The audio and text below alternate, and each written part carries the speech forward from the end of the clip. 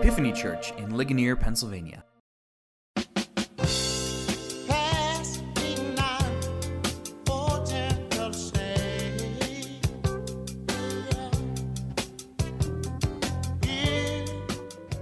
Welcome to Epiphany's podcast, a ministry of Epiphany Anglican Fellowship in Ligonier, Pennsylvania. Our church exists to help people discover and rediscover the love of God in the Christian gospel. For more information about our church, you can visit epiphanyligonier.org.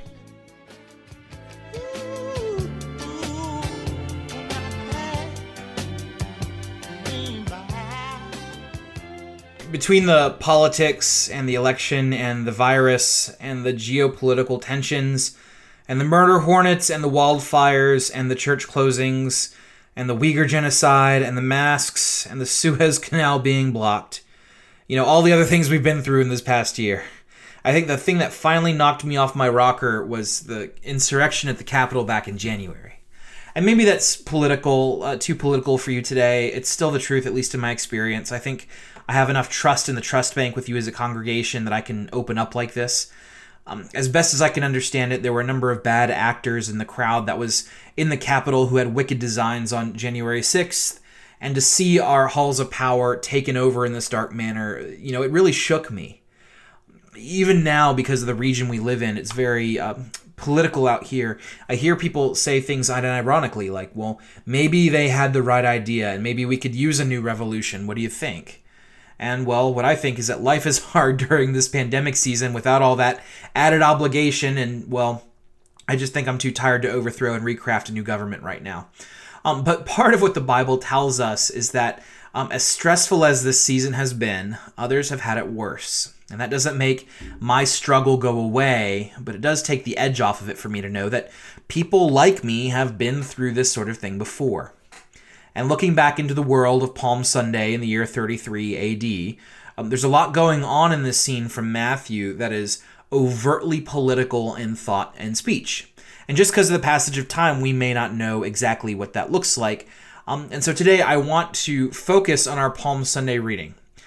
This Palm Sunday, centuries in the future, I want to look at the political winds of what was going on in Jesus' day. And I want to talk about Jesus' response and how he understood the political things in his own time.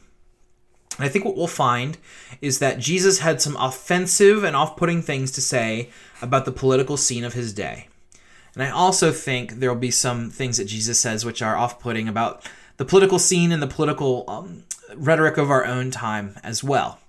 And so let me introduce you and tell you a little bit for the first part of my sermon here about the political winds that are blowing at the time of Palm Sunday. And really what we're going to talk about starts a pattern. It's a pattern that starts about 700 years prior to Palm Sunday. Because for about 700 years, give or take a couple hundred towards the end there, Israel is wrestling with what it meant to be the people of God when they weren't a free people. For a long time, God's people, they weren't living under their own king, but under the rule of a pagan king.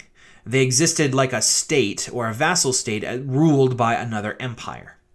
And a lot of this came to a head in around 350 BC when Alexander the Great was spreading the Greek Empire all over the world. Because he was generally fine with people keeping their own gods, but he brought Greek culture with him. He brought the Greek language, Greek philosophy, Greek religion, Greek fashion. And historians call this Hellenization, because Alexander didn't necessarily force you to change your religion or culture, but he made his culture look powerful and mighty and cool and sophisticated by comparison.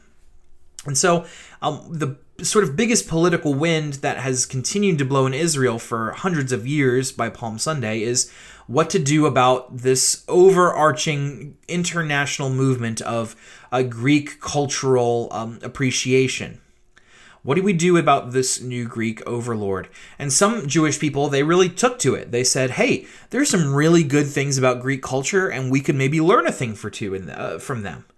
In prepping for this sermon, I actually discovered that we have historical records of a Greek gymnasium being built in Jerusalem during the Hellenist period, with this time frame. right? And a Greek gymnasium, it's not like our gyms, a little bit like our gyms, but a Greek gymnasium was a man-only place to get in shape and stay in shape. because the Greeks thought that a fit body and athletic prowess was a way to honor the pagan Greek gods. You can see very clearly, I do not honor pagan Greek gods, but they did. And so when this pseudo-pagan institution, the gymnasium, opened in Jerusalem, not only did the high priest of the temple come to the ribbon-cutting ceremony and bless it in God's name, but some of the priests of the temple, they got gym memberships. And so they would do their temple duties during the day, and then after work they would go to the gym, and they would strip down naked because everyone worked out naked in the ancient world of the gym, and then they would get oiled up and they would do a workout of Greco-Roman wrestling together, right? Your pastor goes to the gym and he does lift some weights, but he does not oil up in Greco-Roman wrestle, just FYI. And so you see some members of the Jewish community, they really liked Hellenism. They went so far as to translate the books of Moses into Greek so that they could share it with the world. They tended to be a little more educated, a little more of the higher class in urban areas like Jerusalem and Antioch. And after a while, the hoity-toity class came up for a name for themselves. They said, there's a high priest named Zadok who really liked Hellenistic thought. And so they said, we're kind of like that guy. We're the Zadoxes. We're the people who like and sort of affirm and try to work with Hellenistic culture. And by the time the word Zadoxes gets translated into English, we know them to be the Sadducees. This was a group that embraced a multicultural flair, and they joined the gymnasiums, and then they sought out to partner with the culture around them. That's what the Sadducees looked like, and that was one political wind blowing in Israel. And so while the Sadducees were all about sort of Greek ideas and how they could integrate the Hellenist culture into Jewish life, others were really skeptical of it. Because they went through the law of Moses and they looked at the values of Greek culture and they said, look, we don't see a lot of overlap here. And these people tended to be more rural and disconnected from the big cities. They were small town folks, and their life revolved less around the temple, more around their local synagogue. And so during this same time, while the Sadducees were being formed, another group called themselves the Separated Ones. And they started to push back against Hellenism and say, look, we don't need this foreign culture coming in. We're good with what we have. And the Hebrew word for the separated ones is the word perishim, which by the time it gets to English is translated Pharisees. So the Pharisees, you see, they sought to push back against Hellenism and say, look, we can't compromise our faith with these foreign beliefs and customs and naked wrestling gyms. This is not compatible with God's law or Jewish culture as we know it. Now, all of this came to a head when an emperor of the Seleucid Empire named Antiochus Epiphanes took over Jerusalem in the year 168 BC. You see, his empire conquered Jerusalem before that, and it was a long and difficult siege. And so Antiochus Epiphanes really did not like the Jewish people because they made him fight for Jerusalem. And so he's decided that he wanted to eliminate the culture of the people of Israel from the face of the world. And so he said, look, for you guys living in Jerusalem, I've got no patience with you now. You're all Greek, and we're going to make you Greek. We're going to get rid of Hebrew. Everyone's going to learn Greek. We're going to take your temple and convert it from a temple to your god to a temple to Zeus. All the priests must bow down to idols or be killed. Possession of the Torah will be met with capital punishment. And now everyone has to work on the Sabbath.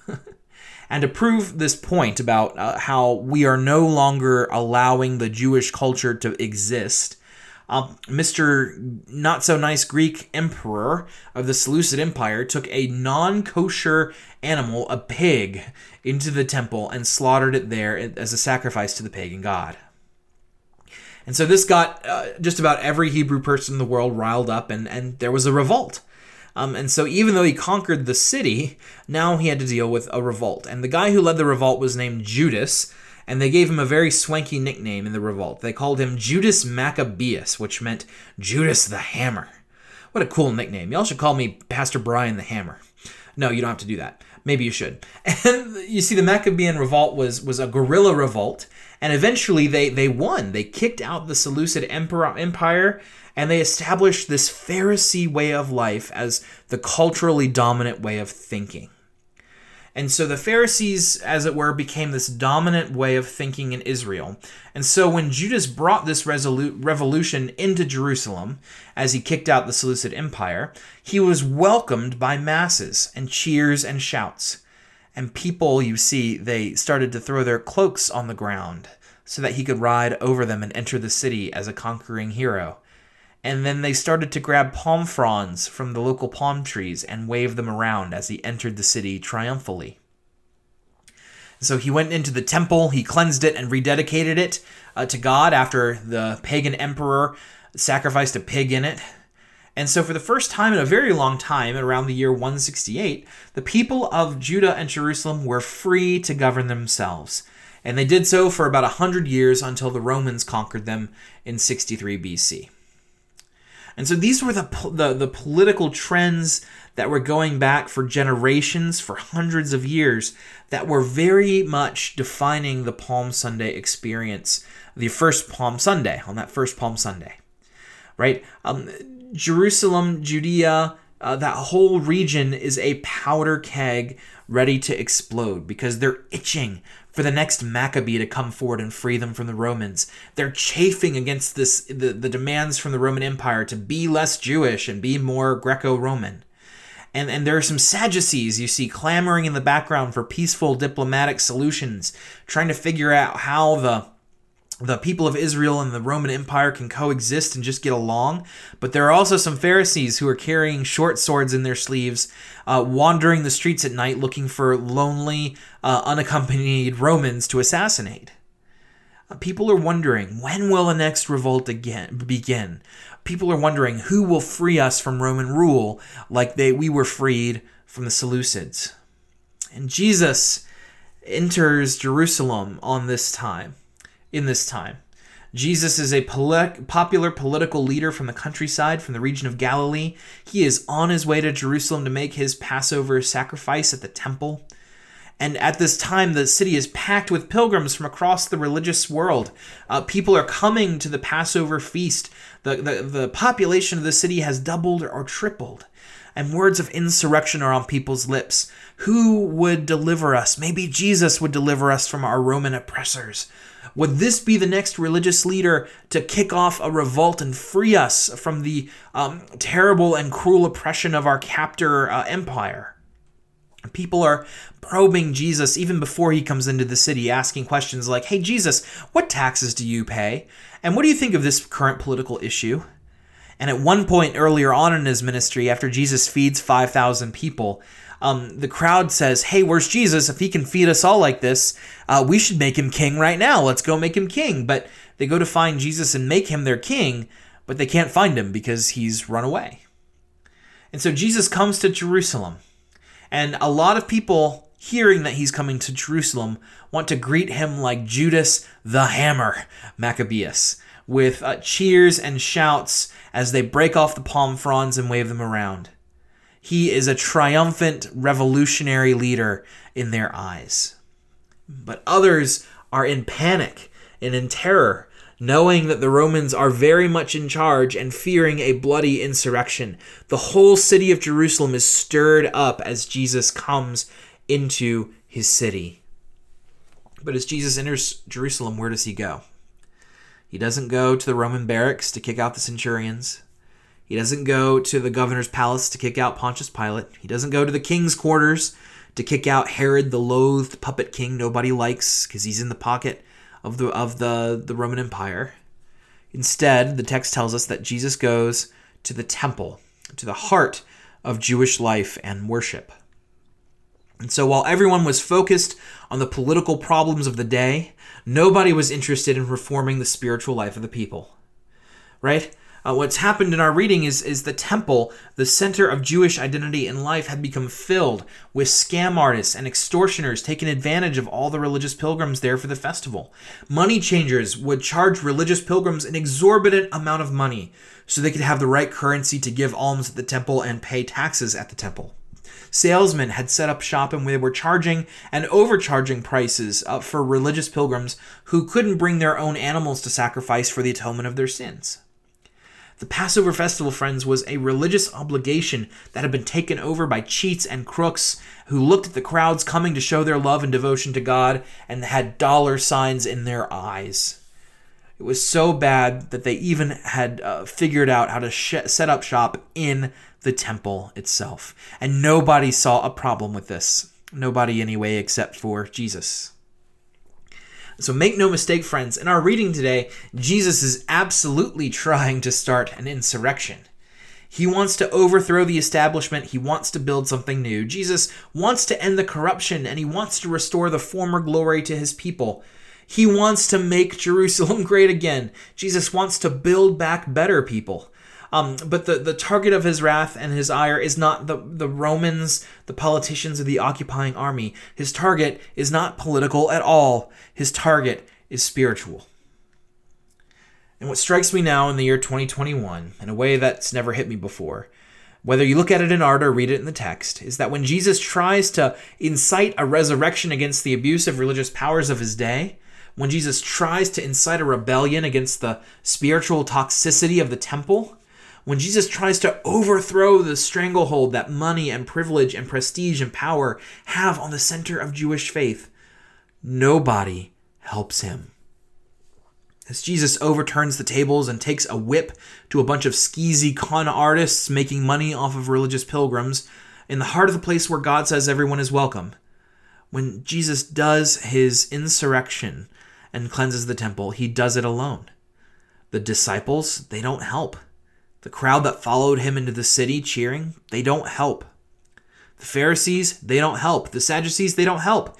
Jesus is a one-man insurrection against the spiritual sickness of his era, and nobody follows him into the breach. And what the crowds wanted from Jesus, you see, was a political answer to national ills. They wanted the hammer. They wanted their political beliefs affirmed and blessed. But Jesus says on Palm Sunday that there are things we should focus on instead, things that are truly wrong and causing real suffering, and those things are not political, but spiritual. The political matters of the day, Jesus says, take up so much of our time and effort and energy, but they are not of ultimate significance. In fact, they're not even of secondary, penultimate significance either. Jesus knows this, and we should know it, but we forget that the only thing of any substance that actually matters in our lives is our relationship with the Creator God of the universe. And Jesus knows that political matters cannot restore our relationship with God. So what happens to this Son of Man, this one-son insurrection against the spiritual ills of his age? Well, all of the principal actors in the story today, the Pharisees, the Sadducees, the Romans, the crowds, they all partnered together in a twisted political alliance to have Jesus falsely convicted and crucified for his attempted spiritual coup. They couldn't agree on anything else. The use of the Greek language, interpretations of the Torah. They couldn't agree on whether naked wrestling was okay. But if Jesus' insurrection had succeeded, if Jesus can reform the hearts and minds and souls of those in Jerusalem on Passover, all of a sudden, people may not care so much about pagan politics or the scourge of Hellenism or the threat of war. The Pharisees and Sadducees may have been mortal enemies, but they drew their sustaining existence on the political passions of those in their ranks. And if someone comes along and says, hey, the politics aren't as important as the spiritual, well, the enemy of my enemy becomes my friend. Spoiler alert.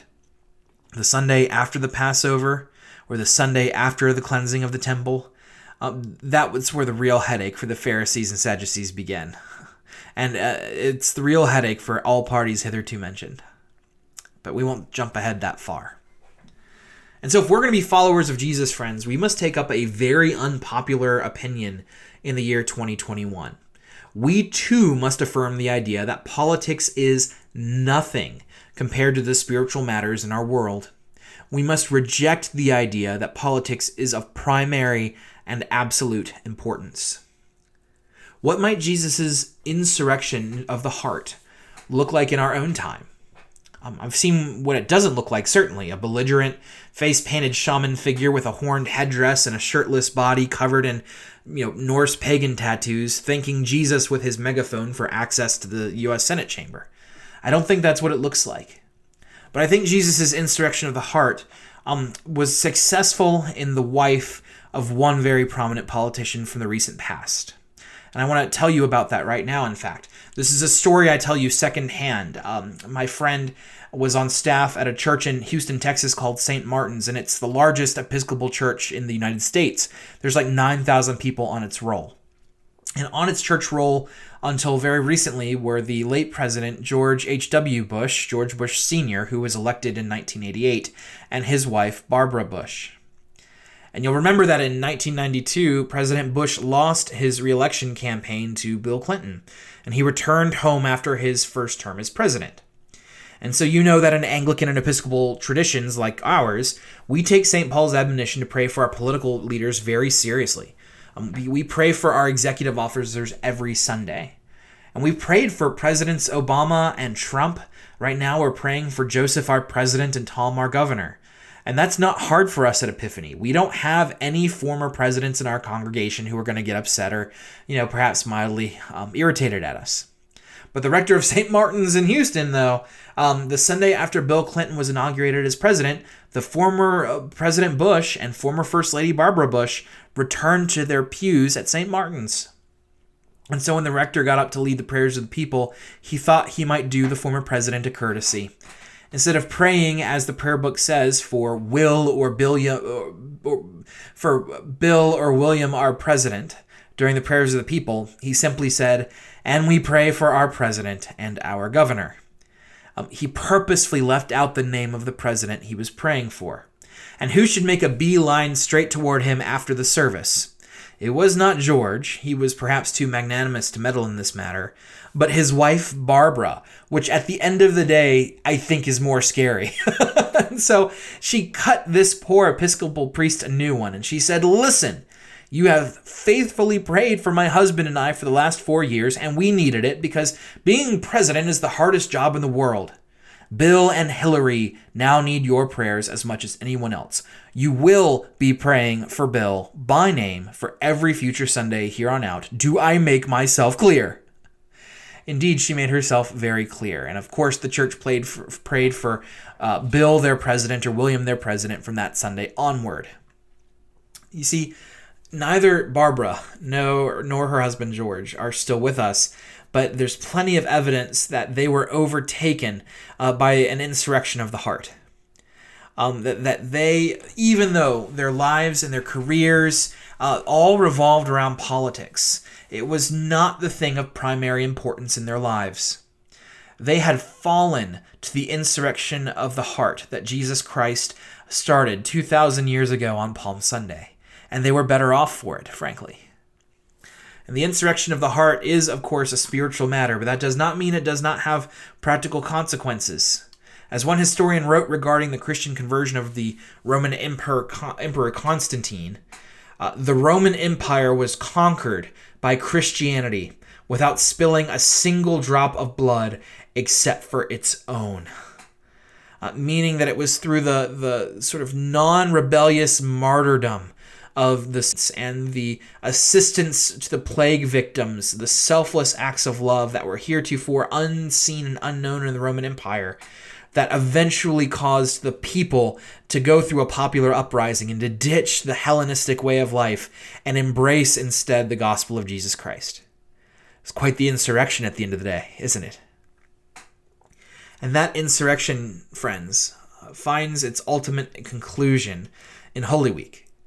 The people wanted a king, and Jesus wears for them a crown of thorns. And the people wanted food and drink, and Jesus gave them his body and blood. The people wanted justice and freedom from Rome, but as Jesus hung on the cross, he offers forgiveness to those who mock him instead. "Father, forgive them, for they know not what they do." Which is, of course, the great insurrection of the heart, to be loved outside of a framework of earning or deserving. Jesus Christ forgives you when you believe that politics is everything. When Jesus Christ loves you when you were so outraged at that segment on Fox News or that article you read on Slate and got angry at your neighbor and hated them instead of loving them as you were commanded. Jesus Christ blesses you when you curse members of the other political party. Jesus Christ drives the money changers from your heart when you're thinking that somebody else needs to hear this sermon, when really the message is for you as well. And so, I invite you today, friends, to open up your hearts to a divine insurrection this Holy Week. Because the people who change the world for the better are the people who understand that love is unmerited. The people who change the world are the people who suffer for people who don't deserve it. People who believe that God's love comes with no condition. Proclaim that message to people you like, and proclaim it to people you don't like. And join Jesus' spiritual revolution instead, for it will go much farther and be of infinitely more potent of a blessing. In Jesus' name, amen.